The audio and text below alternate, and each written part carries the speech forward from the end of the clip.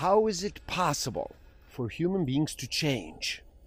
There are three intertwined strands in the answer: learning, counterfactuals, and caregiving, or more poetically, truth, imagination, and love. 64,000 is the median number of words per book.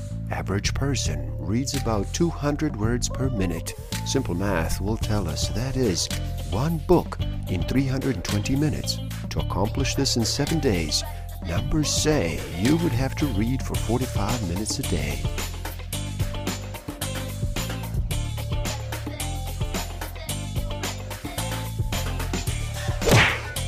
Don't forget to subscribe. Hit that notification button, like, comment, and share. Enjoy.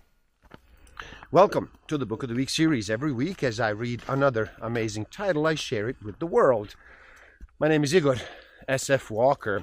Today, we look at the philosophical baby, what children's minds tell us about truth, love, and the meaning of life, by Alison Gopnik. So, how about you slow down and relax? Reduce all that noise for just a bit. Make that choice and decide to listen. In this video, we look at why babies learn more, create more, care more, and experience more than we could have ever imagined. And there's a good reason to believe that babies are actually smarter, more thoughtful, and more conscious than adults. Stick around till the end. I will share with you some tools I do have and use that will help you tremendously in this game of life. Discover a way to find out what actually motivates you, what innate human need is driving all of your decisions and your behavior. I will share some tools to improve your self-awareness, social awareness, self-management, and relationship management.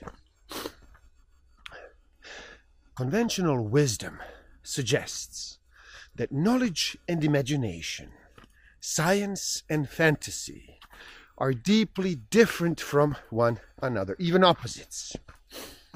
But the ideas outlined in this book show that exactly the same abilities that let children learn so much about the world also allows them to change the world, to bring new worlds into existence, and to imagine alternative worlds that may never exist at all.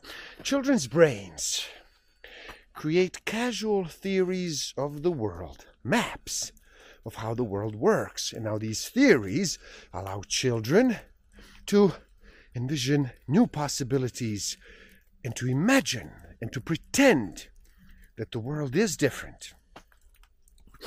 The evolutionary answer is that counterfactuals let us change the future, because we can consider alternative ways the world might be. We can actually act on the world and then intervene to turn it into one or the other of these possibilities.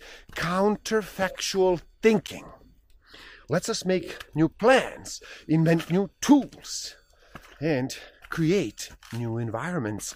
Counterfactuals about the past and the characteristically human emotions that go with them seem to be the price we pay for counterfactuals about the future. Because we are responsible for the future. We can feel guilty about the past because we can hope. We can also regret because we can make plans. We can be disappointed. Now, can children think counterfactually? The most evolutionary, fundamental kind of counterfactual thinking comes when we make plans for the future, when we consider alternative possibilities and then pick the one we think will be most desirable. Now, how can we tell if a young baby can do this? Children develop casual theories of the world from a very early age.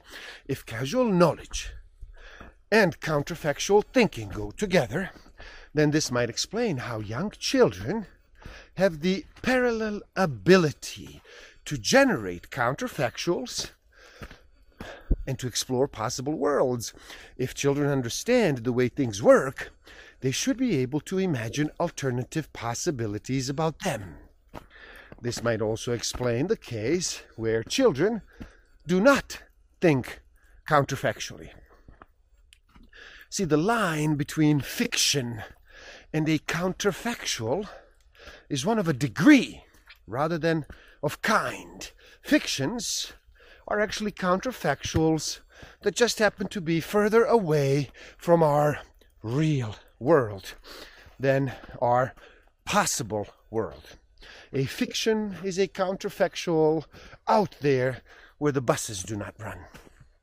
If past counterfactuals are the price we pay for the future counterfactuals, then fictional counterfactuals are the free bonus we get.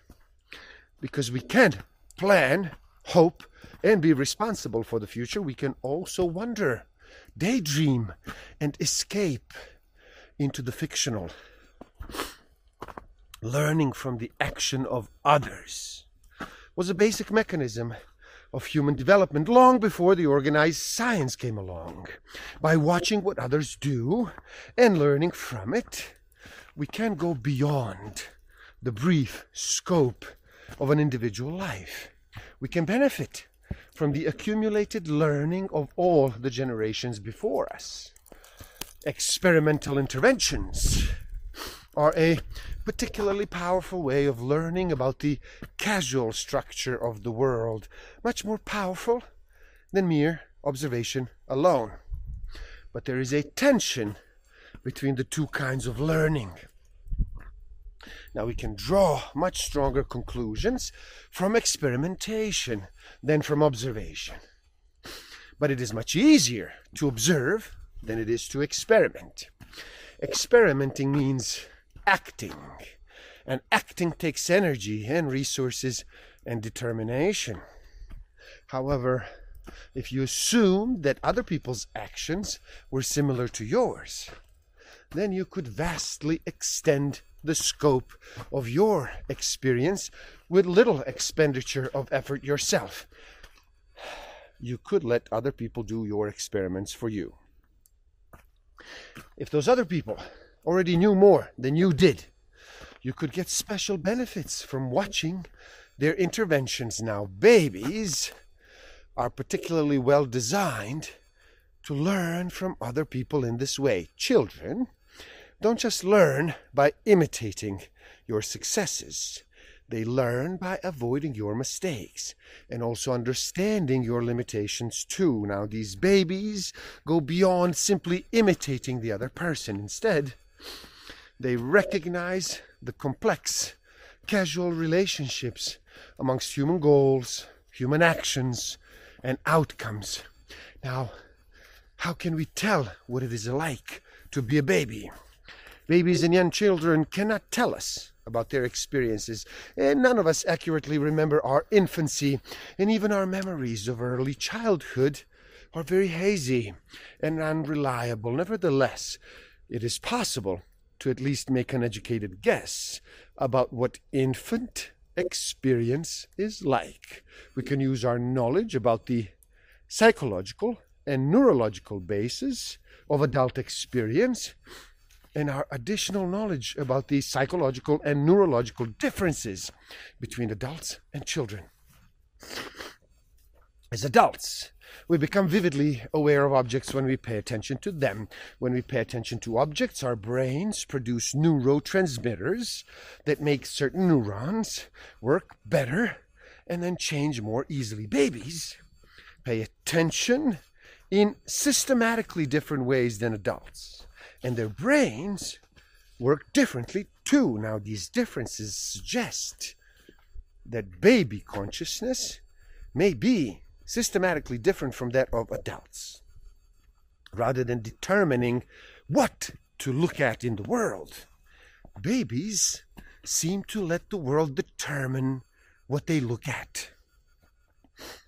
And then rather than deciding where to focus attention and where to inhibit distractions, babies seem to be conscious of much more of the world all at once. They aren't just picking up information about the specific objects that are useful to them. They are picking up information about all the objects around them, especially when that information is new. And of course, much more of the information is new for babies than it is for us. This capacity for very general attention makes babies such terrific learners. Brains make more and more connections between different neurons, but they also prune the less used connections and then retain only the most efficient ones. Now, both these processes take place simultaneously throughout development. Both are shaped by external events, but the balance changes. Earlier in life, we make more connections, and as we grow older, we begin to prune more connections. These processes may reflect complementary psychological processes and even reflect the quality of our experience. As babies learn more about how minds work, they automatically extend those discoveries both to themselves and to others. They assume that their own minds work the way the other people's do, and vice versa. 1-year-olds go beyond just emotion. They start to understand desire and intentions. They will imitate what other people want as well as what they feel. Now, if the experimenter wants to bang his hand on the box to make the box light up, well, weird as it seems, so do they, the babies. Now, 18-month-olds will even imitate an unfulfilled goal. If they see you unsuccessfully try to pull apart a tube, they will try to pull the tube apart themselves. They understand that the desires and goals of others are like their own desires and goals by 2 or 3. Children have an explicit theory of mind that says that other people work the same way they do, that they're happy when they get what they want, for example, and sad when they don't. When you imitate an emotional expression, or an action, or an intention, you make the feeling or action or intention your own. You act as if you're experiencing that mental state rather than just observing it. When children see another person express sadness, or make the box light up, or try to pull apart the tube, they themselves will act and feel sad, make the box light up, or try to pull the tube apart. Casual thinking lets us know what will happen if we do one thing rather than another.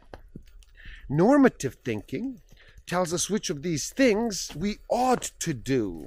Normative reasoning depends on rules. Making choices is hard. It means weighing all the complex information about what we want and what might happen, and then make it a single decision. Following rules makes that decision-making process much easier. It also lets me coordinate my decisions right now with my past and my future decisions. Now, if imagination helps children to find the truth, finding the truth also increases the power of imagination. How is it possible for human beings to change? There are 3 intertwined strands in the answer: learning, counterfactuals, and caregiving, or more poetically, truth, imagination, and love. And there you have it. The philosophical baby, what children's minds tell us about the truth, love, and the meaning of life. Please do help out. It is easy. Simply like this video so more people can enjoy it. Share it too and spread the word. Do leave a comment and share your thoughts. Subscribe to my channel and stay up to date. And the link to this book is in the description below, so you buy it and you read and you never stop learning, especially learning about yourself and nature.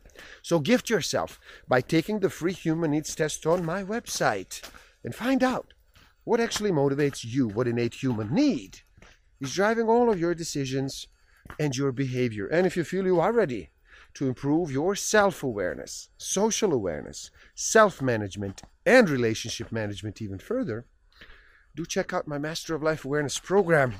The links are in the description below. Thank you. Love and respect.